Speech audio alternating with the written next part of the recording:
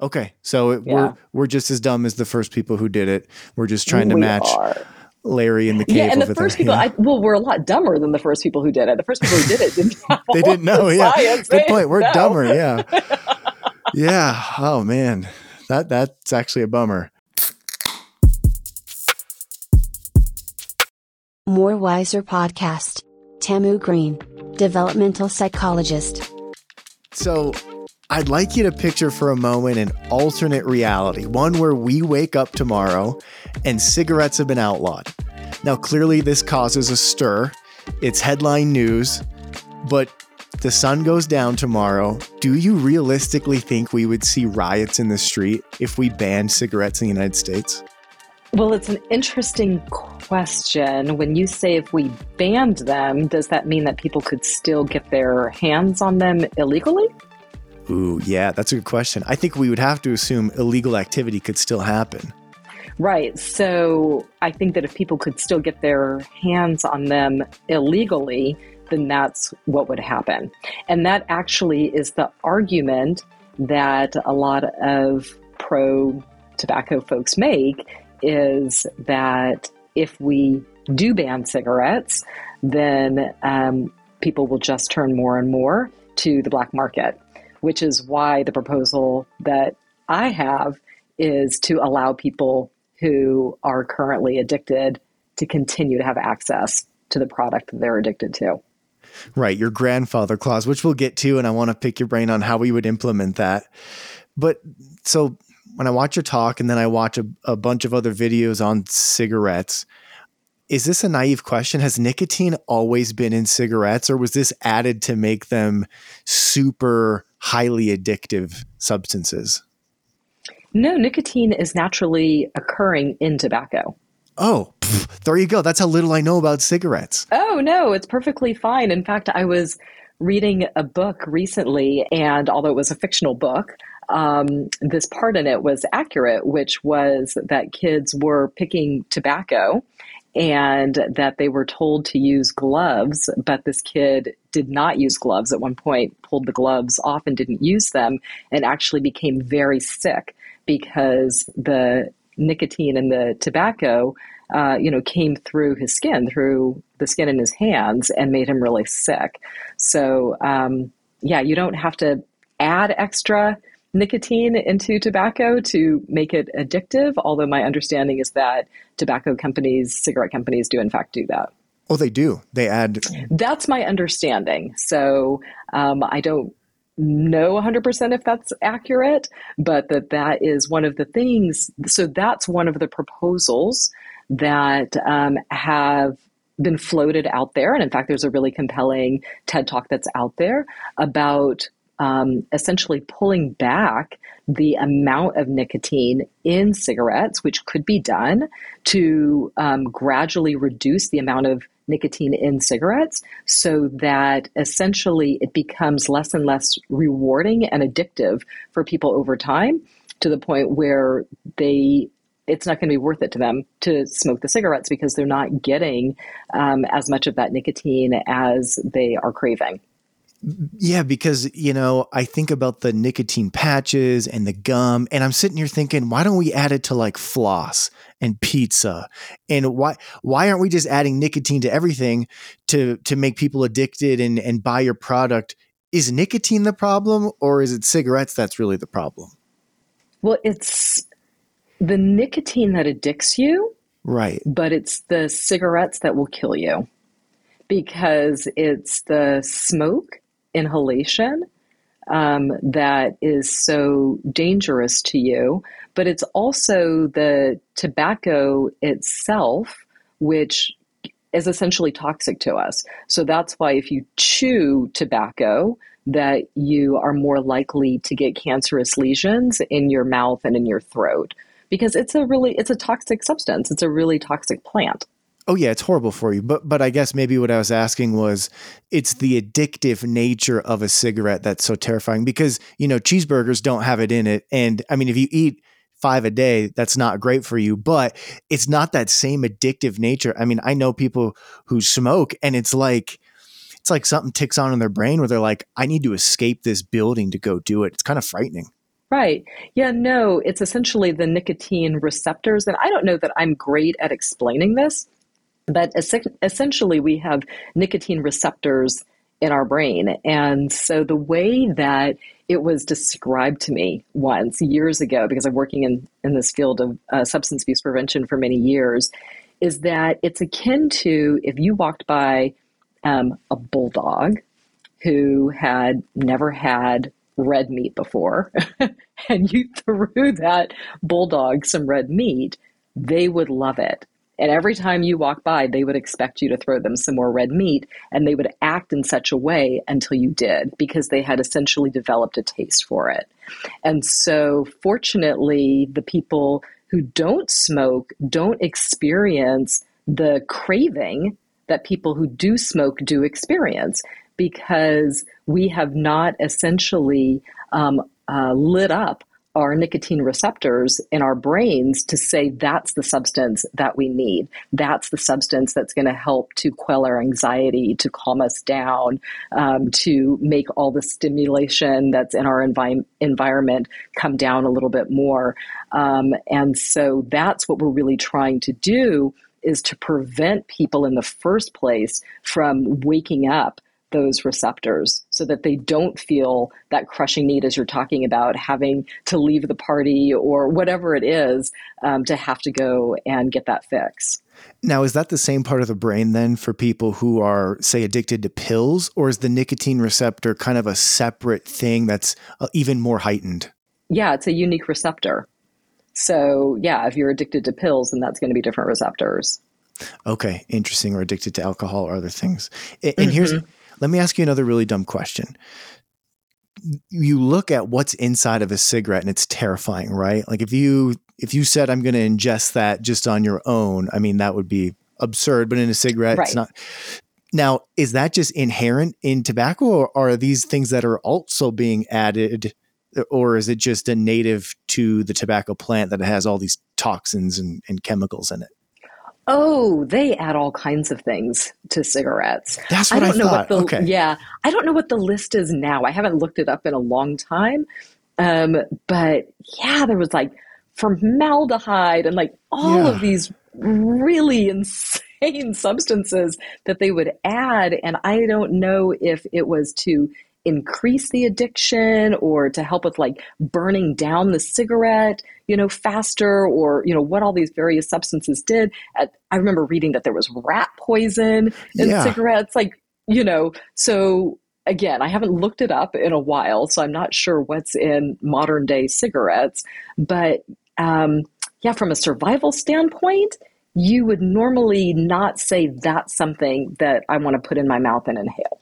Yeah, and it's a really interesting business model to actively kill your consumers with I mean, is this naive? Wouldn't it be smarter if it wasn't so dangerous so then people could smoke for longer? So it's interesting that you should say that. So I guess there are two ways to approach answering that question. One of the ways is just to talk about the sheer profit.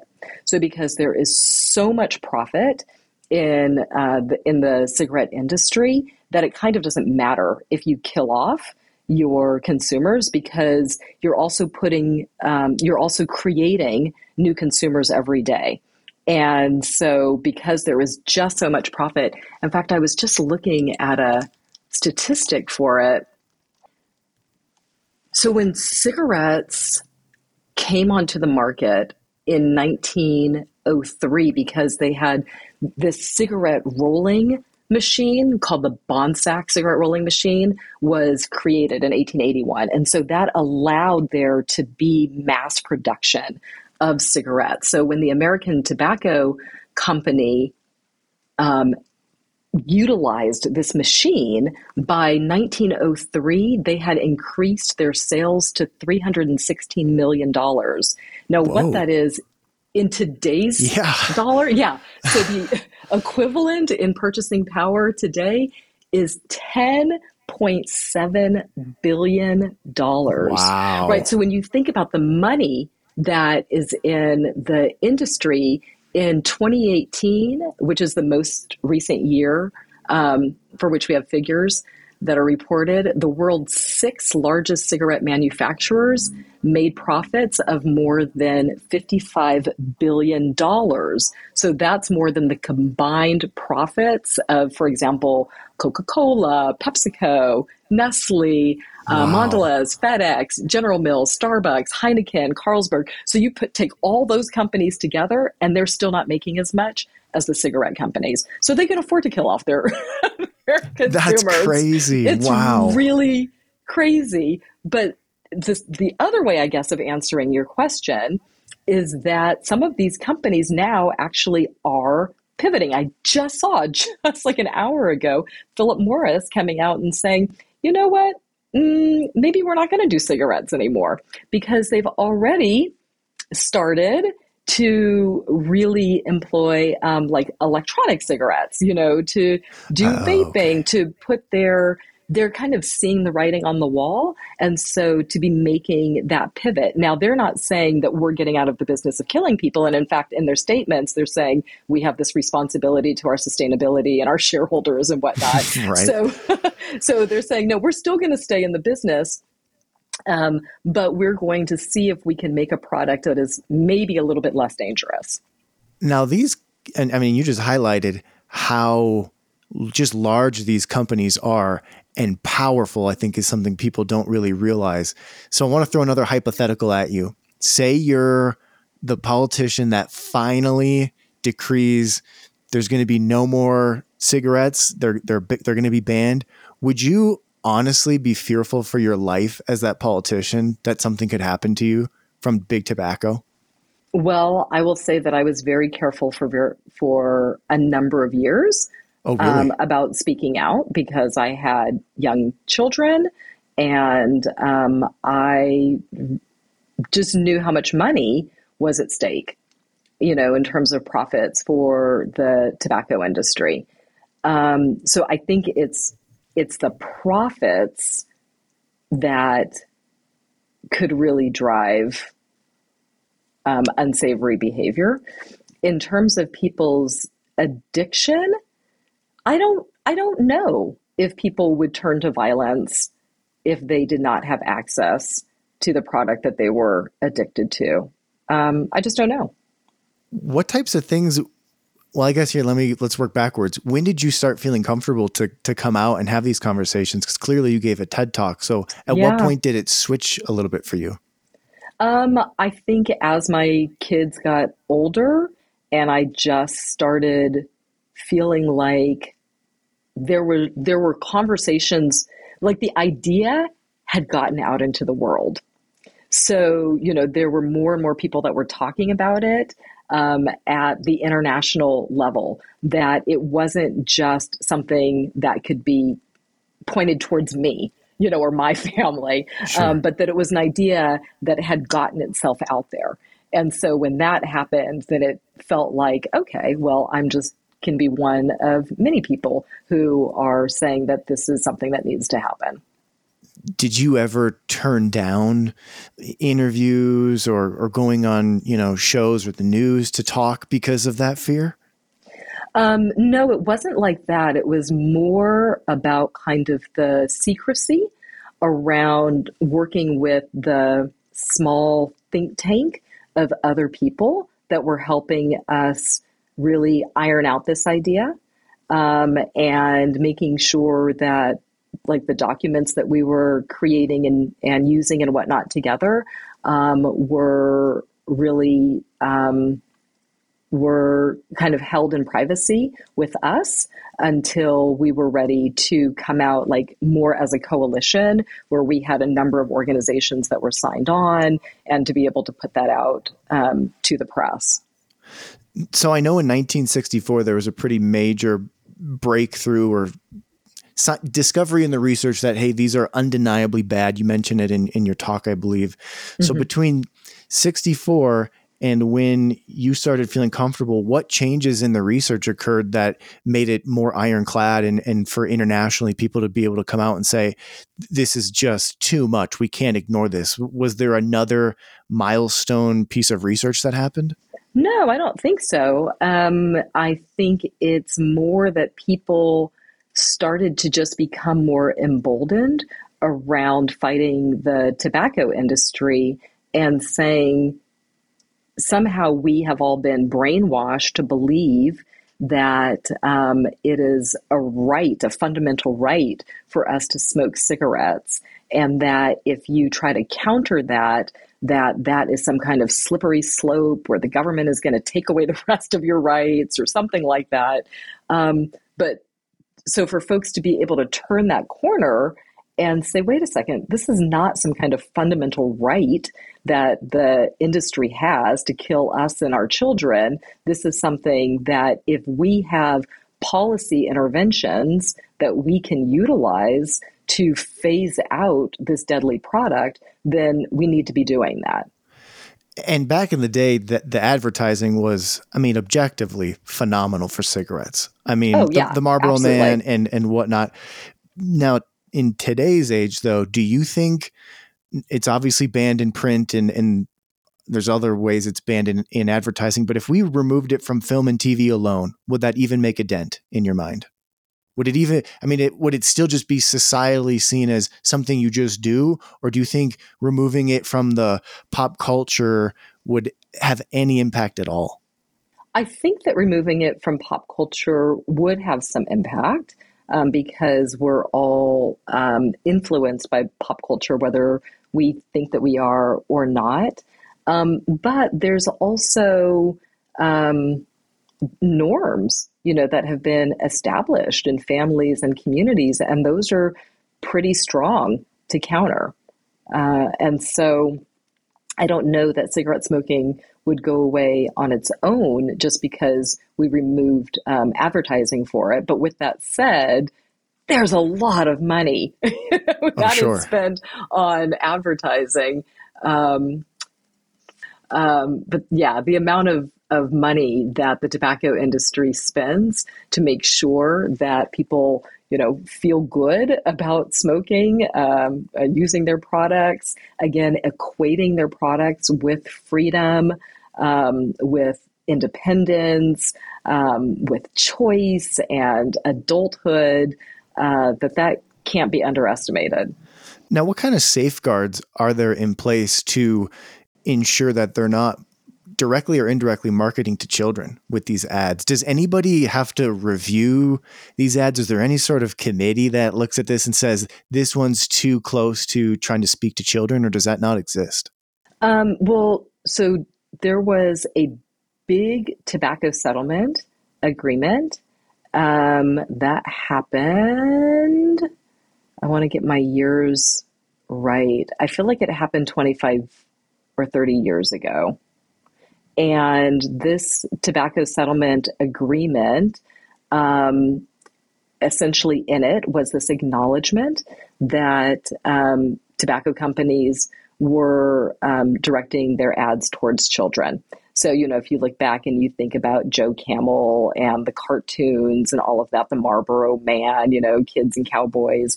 And so as part of that settlement agreement, that's where we got rid of cigarette advertising on TV, where we got rid of, billboards and some of the outright advertising that was seen to be directed at children. And so I have to imagine now that any kind of advertising that is done is screened at the government level so that it does not seem to be directed at children.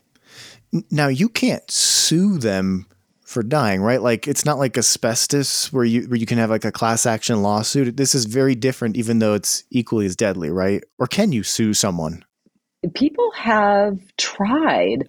And so I'm actually not sure what the outcome of some of these pursuits have been, some of these legal pursuits have been.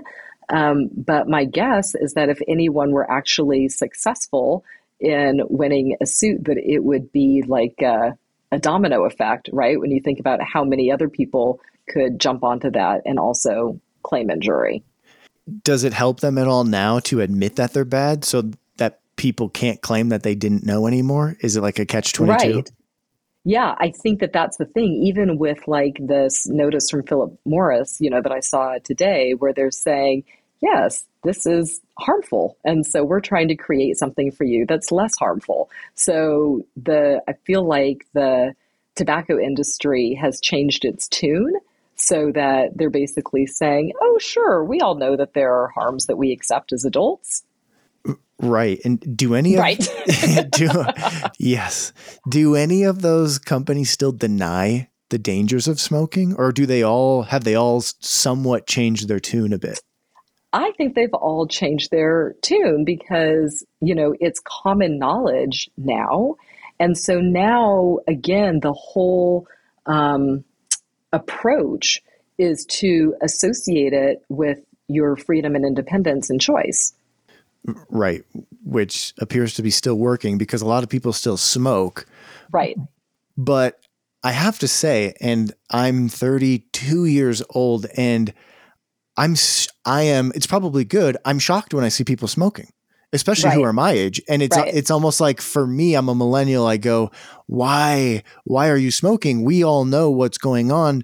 Are there certain, and I notice when I go to different areas of the US, it's very prevalent in some states and areas versus others. Where would you say the biggest hotspots are today in the US for people who still like to smoke? Oh, I guess I would have to look that up, but I think it's still in the South. Okay. Which would make the most sense because it's a tobacco growing region and there's like this allegiance and loyalty and a level of denial, I would say, around it.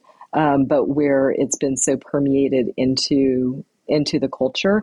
I too, when I look at young people who are smoking, I also feel this kind of surprise, but knowing what I know about just how much marketing there has been over the years and how strong of an influence culture is. And so, again, if it's in your family, if it's in your community, then it's going to seem like something that's natural and normal to pick up. And once you pick it up, you're addicted to it. So it's hard to put it down. But of course, what we've also all seen is how many young people have picked up vaping. And that's not by accident because the tobacco industry, it's just really fueled this kind of arm of its marketing and production and said, okay, well, if, we're going to have all of this like outcry against cigarettes, then we'll find another way to addict people and separate them from their money. Now, I have to imagine all the major cigarette corporations have a vaping section now. Right. Is there any evidence or data that proves that vaping is a gateway to actual cigarette smoking? No, but my understanding is that a lot of people are misled, particularly by the tobacco industry, to believe that vaping is a way to curtail cigarette smoking. So that it's seen as like the lesser of two evils. And so if we want people to stop smoking cigarettes, then we need to offer them this vaping option to pull them away from cigarettes. But the reality is that most people who vape also smoke. Oh, really? Right. And so it's not, for some people, it may be something that allows them to make that switch from combustible cigarettes to the electronic cigarettes. But for the majority of folks, they're actually doing both. So that's where it becomes really like, unsound to somehow think that this is a way in which we pull people off of the combustibles. The other thing is that vaping, unfortunately, because it's relatively new, it doesn't have the many years of research behind it for us to know what the long-term impacts are. So the research that we have up to this point basically says this is a toxin and it's bad for you. And, this isn't something that you want to be inhaling into your lungs. but it doesn't have, again, those many generations of research that we have behind the combustibles for people to be able to make their decisions just based on that research. Absolutely. And I would say I definitely, on the contrary to smoking, I see people my age and younger vaping constantly, like Right. plumes of it, plumes and plumes. Did Dare not work? Did Dare fail? I mean, what are the stats after Dare? Well, Dare. So Dare was a prevention program that was really, really popular, like in the 80s and 90s, right? Yep. And so we have whole generations of kids that grew up on Dare, but it was not science-based. So, Oh, really? No. So, and in fact, sometimes it actually had the opposite effect, right? So it like heightened kids' curiosity Oh, wow. as right, as opposed to turning them away from drugs, which is what it was supposed to be doing, right? Like preventing kids from going down that road. Yeah, when I was really in my height of being a prevention scientist and looking at these prevention programs, and Dare was the one that was the most implemented, the most funded, and that was really unfortunate because when we're looking at essentially the causes behind substance abuse and addiction, they're pretty complicated. And so just to be telling kids, this is a drug, it's bad for you, don't do it, that's really simplistic, and that's not really the way that we're designed. It reminds me of teaching abstinence in schools. Yeah, exactly. To children. Yeah. Yeah, we're just going to tell you, don't do this thing. Have they switched to a different mode of teaching children? Yeah, I mean, that's my understanding. There may be places that still do Dare. I don't know. It's also possible that newer versions of Dare have caught up with prevention science. But no, there's actually much more of an emphasis now on looking at the environment. And so that's actually how my career trajectory kind of changed as well, was that instead of focusing on the decisions that children, that young people are making, it's more about what is the context in which those decisions are being made. So are those decisions being made in the context of a lot of trauma in the community, right? Are those decisions being made in the context of not having good choices around other things like your education and academics and sports and recreation and arts and culture and food security and housing security, right? And not having to battle racism on a daily basis. So, let's tackle those things. So that's more the direction that the prevention field is headed in. It's more of a public health approach, and it's more of an equity approach. So it's a very nuanced path that leads someone to smoking, not just, I want to be cool, I want to be like the celebrities. Right, exactly. Hey, real quick, sorry to interrupt. I just wanted to say thank you to everybody for all of the support since starting this podcast. I really do appreciate it. And if you're looking for a way to support the show, you don't need to buy anything. I'm not asking you to do anything out of the ordinary. Just tell a friend. Just tell a friend that, hey, I found this new podcast where Joe spends hours researching every guest because he really does respect your time and want it to be worthwhile. So if you're looking to help me out, you could make my week by just telling someone about the show. That's it. All right, let's get back to it. Now, I have to ask because I go, well, why don't you just make cigarettes so expensive that nobody can buy them? Or it's almost impossible. Why hasn't that been done? Well, so there is actually rationale for raising the price of cigarettes because people, especially young people, are less likely to purchase cigarettes if they can't afford them, right? And so there's actually really good science behind that, which is why it can cost, 10 or 15 bucks to buy really? cigarettes these. Oh, yeah. Cigarettes in New York, I think, I was looking up recently that they were incredibly expensive. In California, they're fairly expensive. So that has actually been a prevention strategy, is to increase the prices. The issue is that you can get cigarettes black market. And so if all of the states aren't increasing their prices, then you can get them from other states. So people work their way around the high price of cigarettes, unfortunately. Some people do. Not everyone does, but some people do. Okay. And then on kind of along the same vein, plain packaging. It's been adopted in, Australia and other countries where they do away with the nice, sexy covers, and it's really horrific pictures of mouth cancer and throat cancer and all that. Do you ever see a day in the US where plain packaging is adopted, or would it be fought so hard that it will never happen? I don't know, because I don't know how strongly the cigarette companies are going to stay the course around cigarettes. Or if they are going to gradually move towards just putting all of their backing into other modes of getting your nicotine.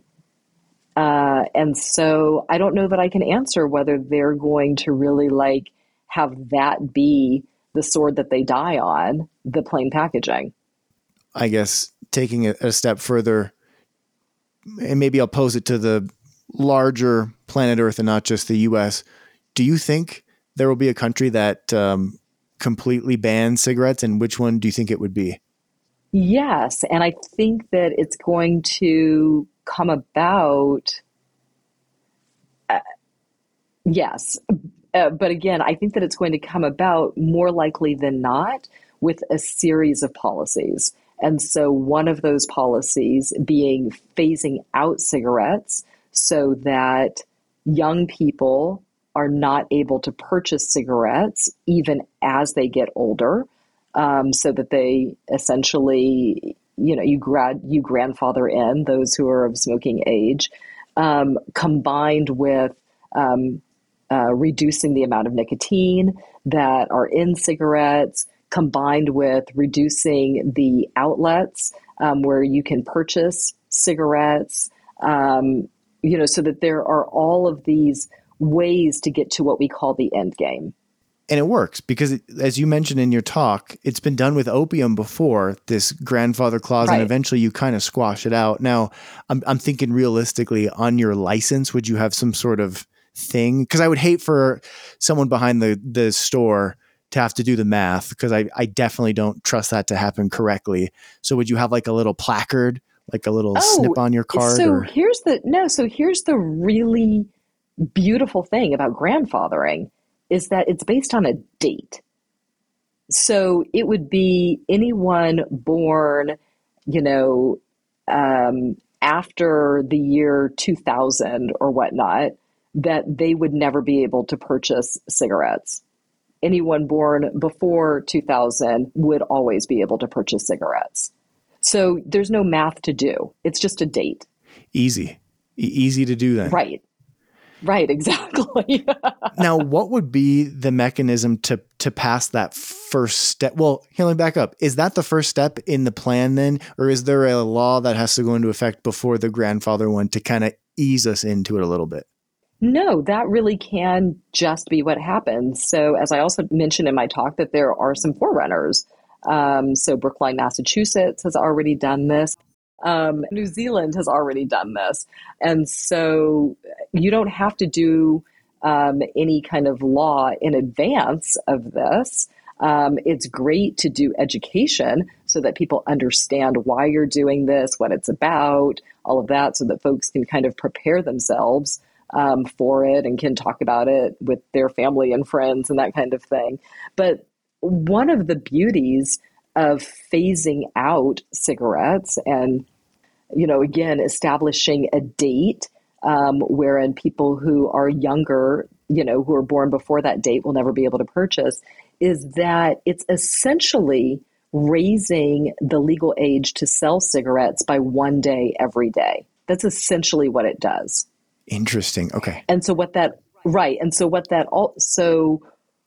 also translates into is that the profits that people are making off of selling cigarettes are going to essentially fade out by one day every day. It's not a snap thing that overnight, I was making my livelihood off of selling cigarettes, and now I wake up the next day and suddenly I have no way to feed my family.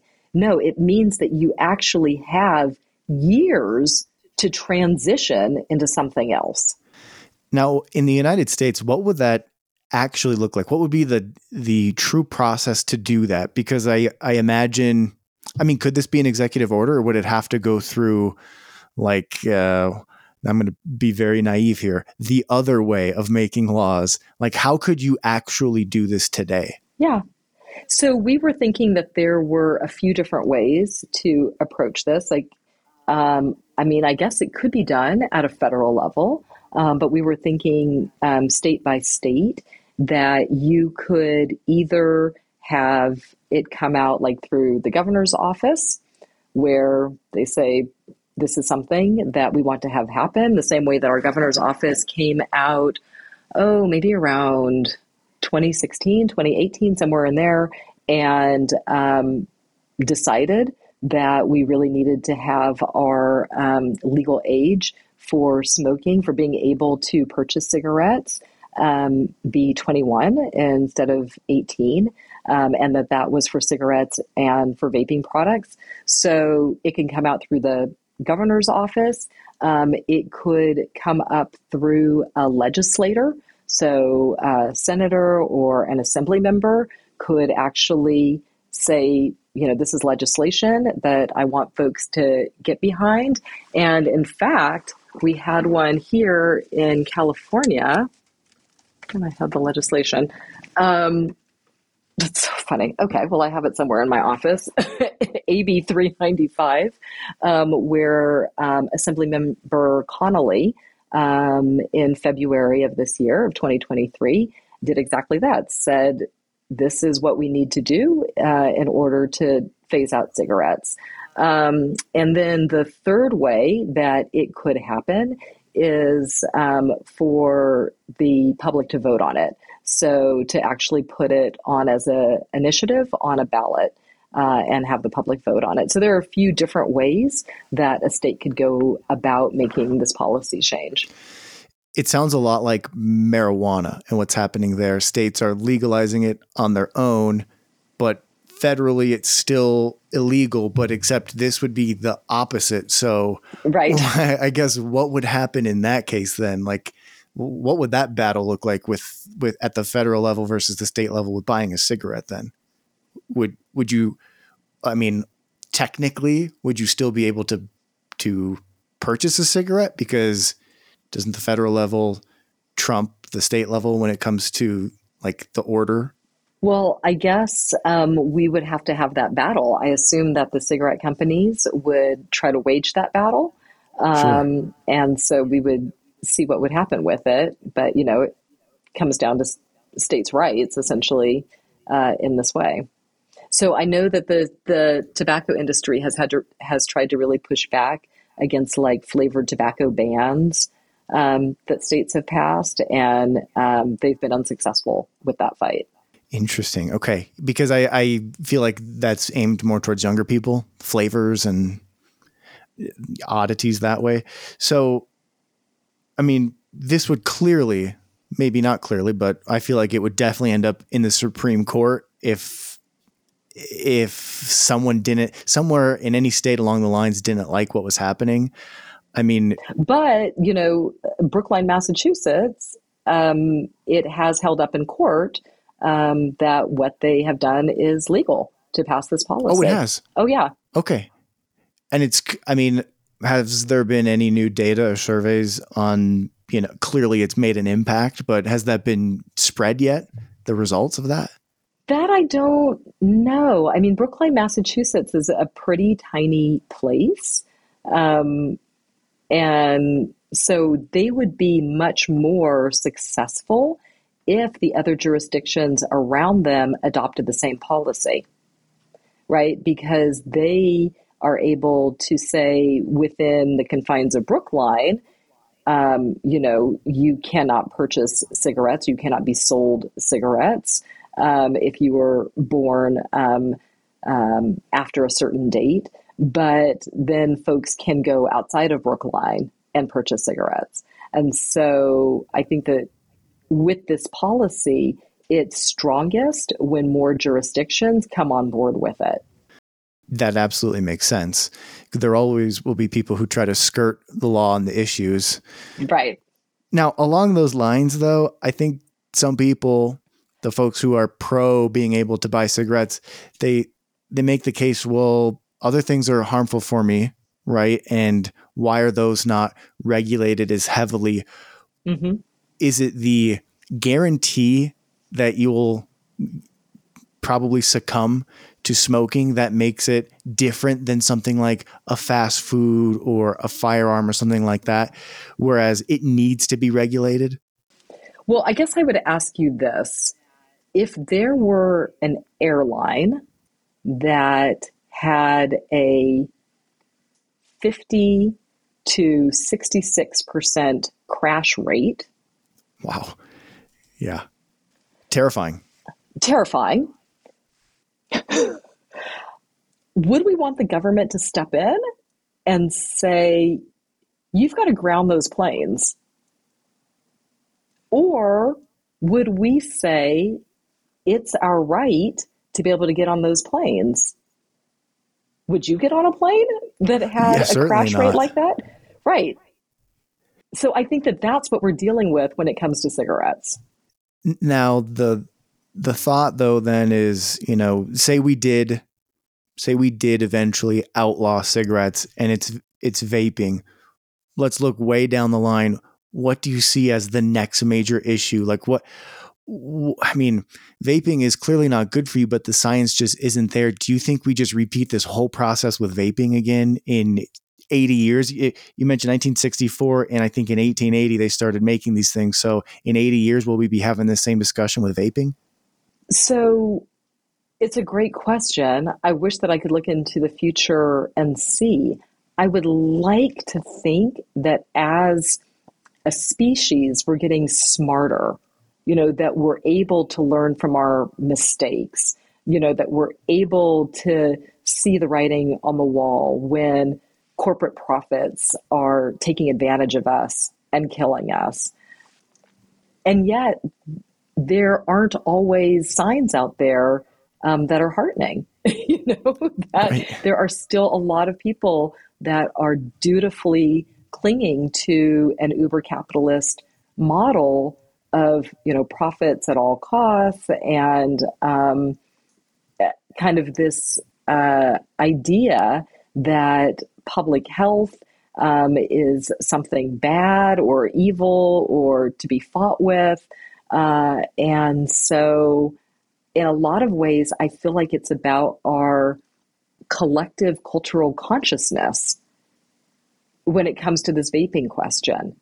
So as the science mounts to let us know that this is something that is hazardous, this is something, that is antithetical to our health, are we going to learn our lessons from our fight with cigarettes and essentially jump in the way of a continued trajectory with the vaping?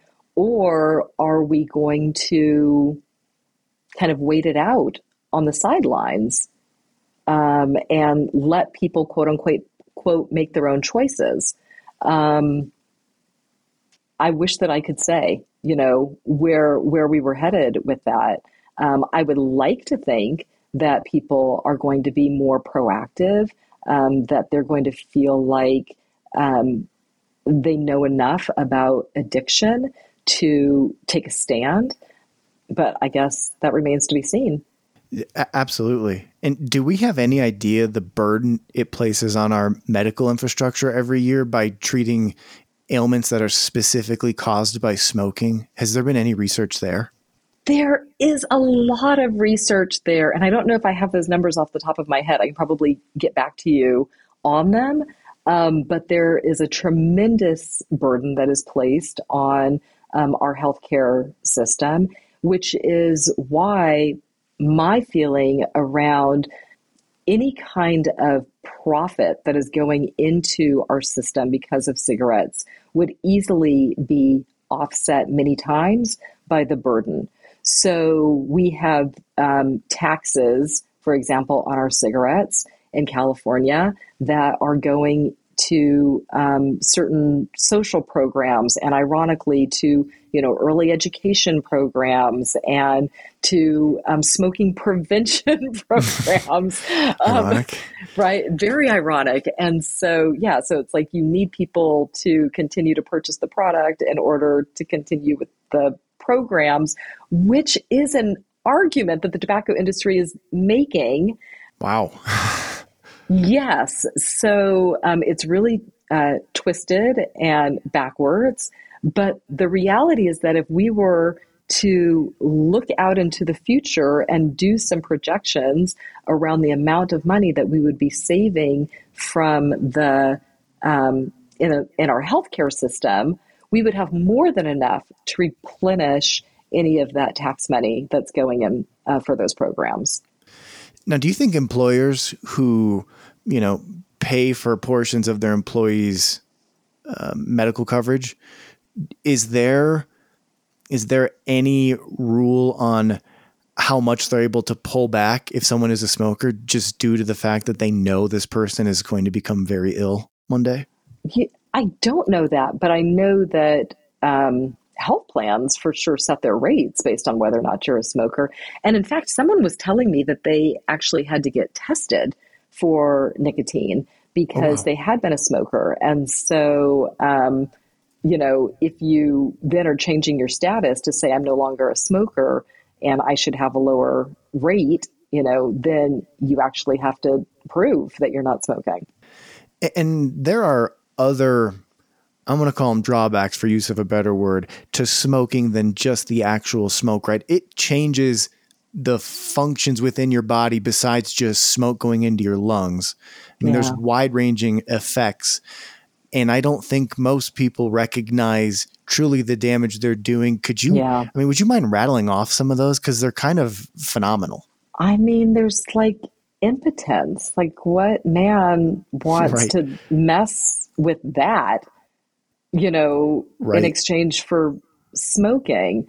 That it's related to dementia and Alzheimer's. Why do you want to mess with your cognitive abilities? That's something that all of us are fearful of, right? As we grow older, why would we want to do something to hasten that or to increase the likelihood of that?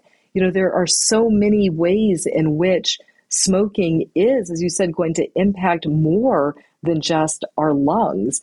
If you were to think about I don't know, like I get this image in my mind of wrapping my mouth around the tailpipe of a car, and just inhaling the exhaust from the tailpipe of a car right into my system.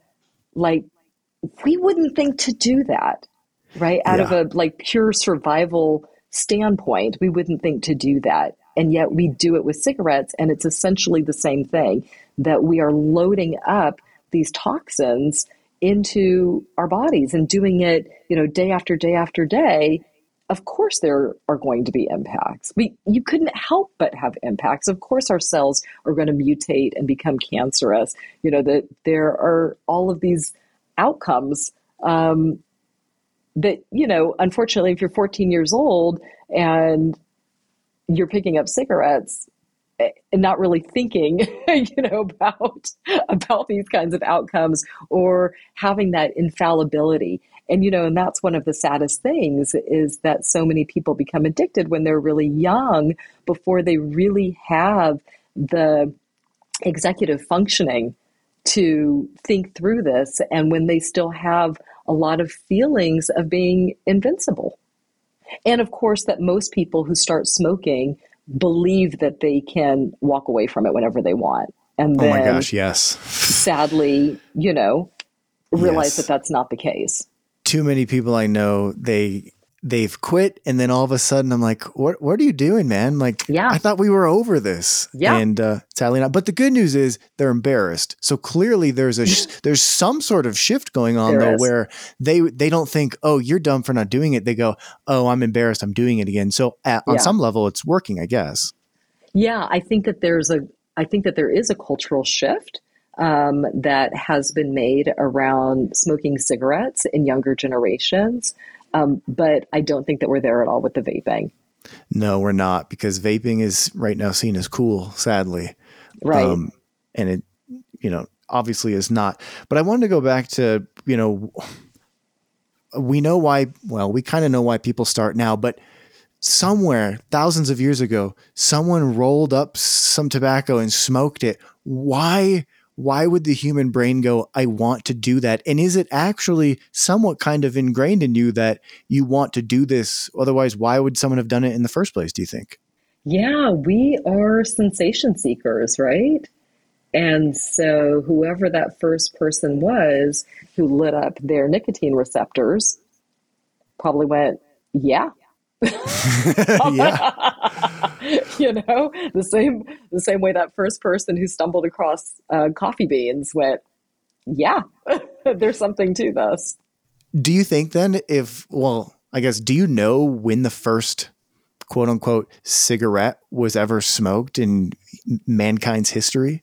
No, I have no idea. And who knows if it was, chewed tobacco, if it was something, that was really accessible in that way that people were able to chew, and it may have done something like quelled hunger or, had some other kind of effect that people started using it for. So then do you think the evolutionary response in our brains has changed in those thousands of years to make it hypersensitive or no? Yeah, I think evolution takes a lot longer than that. Okay. So we're just as dumb as the first people who did it. We're just trying to match Larry in the cave and over the first there. people, we're a lot dumber than the first people who did it. The first people who did it didn't know. They didn't know. Yeah. Science. Good point. We're dumber. Yeah. Yeah. Oh man. That's actually a bummer. It's like evolution going the opposite direction that it needs to be. So then gum and patches, right? That's how people try to, or cold turkey, I guess. So if you are smoking, I mean, scientifically, what's the best way to try to stop? Well, it works differently for different people. There are people who have just made the decision to go cold turkey and they've been able to do that. So hats off to those folks who have been able to do that. For other folks, it's usually a combination of some kind of nicotine management and social support. So, you want to be working with some kind of support group or counselor. There are hotlines that the states run for you to be able to get that kind of support, and people need to take advantage of it. And whenever I see someone quit smoking, they usually turn to something else, whether it's, some other form of substance or activity to kind of like scratch the itch. Is it the same part of the brain then that enjoys like candy and sweets? Because I see that one a lot. So it can be that people have essentially like addictive personalities. And so that's part of what you're seeing is that for some folks, when they, like they may stop drinking alcohol, but then they turn to cigarettes, or something like that. Right. And so where it is that need to kind of fulfill something. And so then it is there a way to direct whatever that itch is that you were talking about, scratching that itch, into something that is going to have the least amount of harm for them?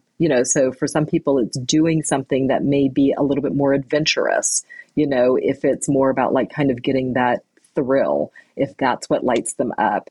And so is that, snowboarding or downhill skiing or, something like that, where you're able to kind of channel that rush that you're trying to get into something that is not going to have so much harm potential or risk potential.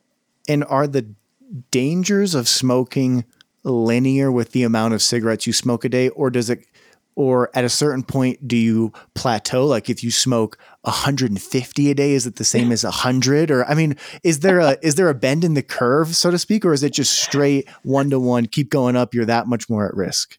That's a really good question. I don't know if I have the answer to that question. In part because we're built differently. Like I've known people who have been heavy smokers, quit smoking. 10 years later, it caught up with them and they died of lung cancer, where they had just done so much damage to their bodies that they unfortunately weren't able to recoup. Although the body tries to start repairing itself the moment that you stop smoking.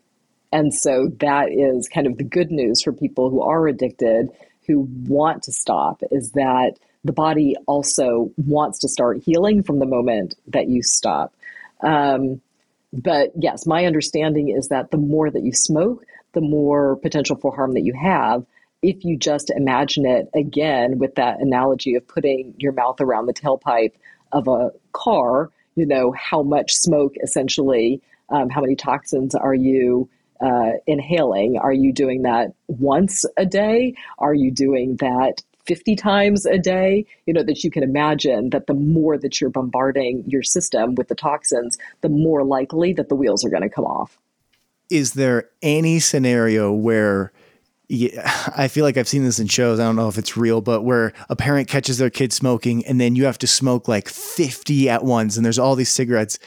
Is that at all a good way to handle that scenario? I can't believe people used to do that. I know, right? I mean, maybe the real question is, if you have a child who does start to smoke, or a friend, don't do that. What's the, don't do that. What should you actually do besides tell them they're an idiot? I would reach out to the smokers helpline and start there, because it's a matter of getting the resources and the support, the professional support in order to take that next step. And there's likely assessments that are involved, that would look into what's behind your smoking, what's the context for your smoking, how much do you smoke, what exactly do you smoke, that is going to help you with a treatment plan. And the last question I'll ask you has to do with the buzz, because you mentioned, you get this nicotine buzz, but after how long, how many cigarettes or how many days are you just doing that to get back to the normal state? Is it like a day, a week? How quickly does that just disappear? And now it's a need instead of a want for someone? I don't know, but I think that from what I've heard from folks who have become addicted, is that it happens a lot faster than they think. Right. Oh, wow. So if you're starting to pick up cigarettes, that within a week, you could have already essentially hooked yourself. This is something, right, that you have started with. So the brain is responding pretty quickly. Those nicotine receptors are responding the very first time that you smoke. But the question is, again, like, how long does it take before the brain is saying, oh, wait a second, now I need to have that cigarette. Now I have to have that cigarette. I'm going to make life really uncomfortable for you until you give me that cigarette. And then the more that you smoke, the more that you train your brain that this is how you make things better, right? Because remember, when you smoke that cigarette, like, you make things better in your brain. So everything feels kind of right again. And then it's how long can you go before you have to rinse and repeat, do that cycle again, right? And so you'll see some people who can go a little bit longer in between having to smoke, and you'll see some people who really actually have to be chain smokers because it's so uncomfortable to them to be without that nicotine for any significant period of time at all, where literally the first thing in the morning that they do is to reach for that pack of cigarettes. And it's the last thing that they do, before they go to bed at night. So it's an unfortunate position to be in. And like you mentioned, if you're around someone smoking, it's incredible how fast it happens. Like they Right. start and then it's gone, and they must be adding things in there to do that, right? So they're quick and you have to keep buying more, presumably. Oh yeah. So to make the paper, to make the cigarettes It's gone. disappear, right? Yeah. I'm like, holy cow, that was Faster. like 2 minutes and it's gone. It's crazy. But also like the more forcefully you inhale, the Oh, faster, sure. right? And so if you really are trying to get that nicotine into your system really quickly, the more forcefully you're going to inhale. And is the campaign right now, say we can't pass these laws, is it working at all? Are we decreasing the number of smokers even a little Yeah. bit currently? Oh, We yeah, are. absolutely. The number of smokers has decreased considerably, but it looks like we've hit kind of this plateau state. And so that's why we really need to continue to be vigilant, and to, and to not pretend like 1 billion people over the next century isn't a significant number, because that's what we're projected to lose to cigarettes over the next century, globally, is 1 billion people under our current tobacco policies. Wow. It's like 1 in 8 people right now. That's It's right. terrifying. It is terrifying. And when you think about essentially the tobacco industry preying on the places where folks are the most vulnerable.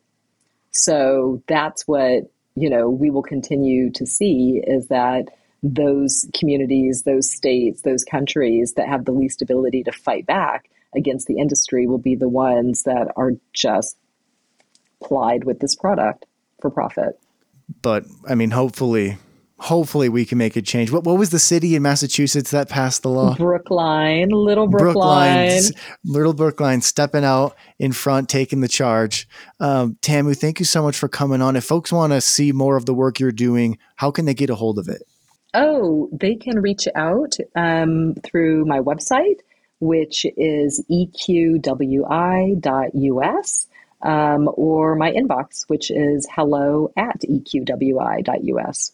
Amazing. Thank you so much for coming on and teaching me and everyone truly the dangers of cigarettes. We all know they're bad, but when you really start to go into the weeds, it's terrifying. Yeah, So it is. I thank really you so appreciate much. you for the interview. Thanks so much, Joe.